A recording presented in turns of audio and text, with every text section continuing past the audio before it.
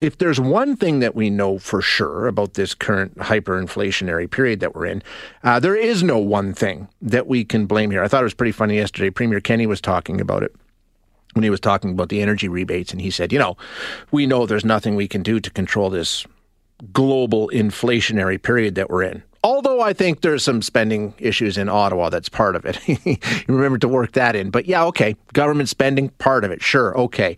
Fuel prices, yeah, big part of it. War in Ukraine, yeah, absolutely. I mean, there's a long list. The supply chain problems, one after the other. Some government officials, including some Canadian politicians, Jagmeet Singh has been talking about this, have said it's good old gouging to blame here. We've got profiteering going on by some companies taking advantage of the situation. In reality, there's probably a combination of all of the above, different levels at different times. But today we're going to take a look specifically at profiteering and what our government has in place or should put in place to protect you and I from it. Not businesses, you and I. What do they need to do? We're going to have a conversation about that. Now joining us to talk about it is Keldon Bester, who's a fellow with the Centre for International Governance, an independent consultant and researcher studying issues of competition and monopoly powers in Canada.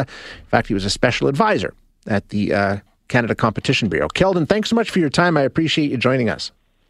Oh, thanks for having me, Shay. When we talk about this and we talk about profiteering as being part of these soaring costs, and we do hear some people say that, is there any way to sort of put a number on that or even say, yeah, that is part of the situation we're dealing with here? Is there any way of knowing? So, David McDonald at the Canadian Centre for Policy Alternatives did a study looking at, the composition of price increases over the past couple of years, ending in 2021. And he did attempt to put a number on it, and he says, it's not a perfect analysis, but there's reason to believe that, almost a quarter of the price increases that we've seen up to now are the result of increased corporate profits. And so my colleague Robin and I, use that as a jumping off point to say, just like you said earlier, there's not one thing driving this, but here's some evidence that there's a pretty substantial portion of it, and let's think about what policy levers we do and don't have to focus on that element of it, something that we might be able to control. Yeah, so let's talk about that. What do we have in place now? We have a Competition Act in Canada. We do have. I mean, does that apply in this instance? So it doesn't. The Competition Act has elements related to what we call abusive dominance. But those don't actually speak to market power, which allows firms to charge these excess profits. And that differs from the European Union, where they have some provisions around what they call excessive pricing, where they say, if we see these price increases and they're not justified by increase in the underlying costs of goods and services, and they appear to be the result of monopoly control over a market or a good, then they can actually go after those. And in Canada, we can't. We say if you have market power and you exert it to increase profits, no matter the underlying costs, we say that's okay, and our law doesn't go after that currently. Well, what good is the Competition Act then? I mean, what does it do? What does it police if it doesn't police consumer prices? That's a good question, and one that we hope. The federal government has indicated that they might be interested in opening a consultation on that, and we hope that is part of the question, because you do wonder the scope. Another element of our law is related to the control of mergers, and mergers. Competitors buying up other competitors is one way that firms achieve this market power that allows them to extract these profits. And unfortunately, bad news there as well is that we really don't intervene a lot in these. We don't stop or block a lot of these mergers. And unfortunately, we have the ongoing Rogers Shaw case. That might be another case where our weak laws in this area as well don't prevent, companies from further increasing prices from where they are today. Well, that's the thing. If we allow them to continue to, get bigger and bigger and become larger market shareholders, it's pretty tough to control what they do after the fact. Maybe we need to get out in front of this. Exactly. And that, in an ideal world, and what we hope to see is a tougher stance against these mergers, particularly for already dominant companies. So what we should be saying is you already control most of this market. If you want to grow, you shouldn't be able to buy up your competitors. You should have to compete for it. You should have to fight for your and I's business, our loonies or toonies in this case, real or counterfeit. But a stronger approach to that would really prevent or stop from worsening the problem that we see today.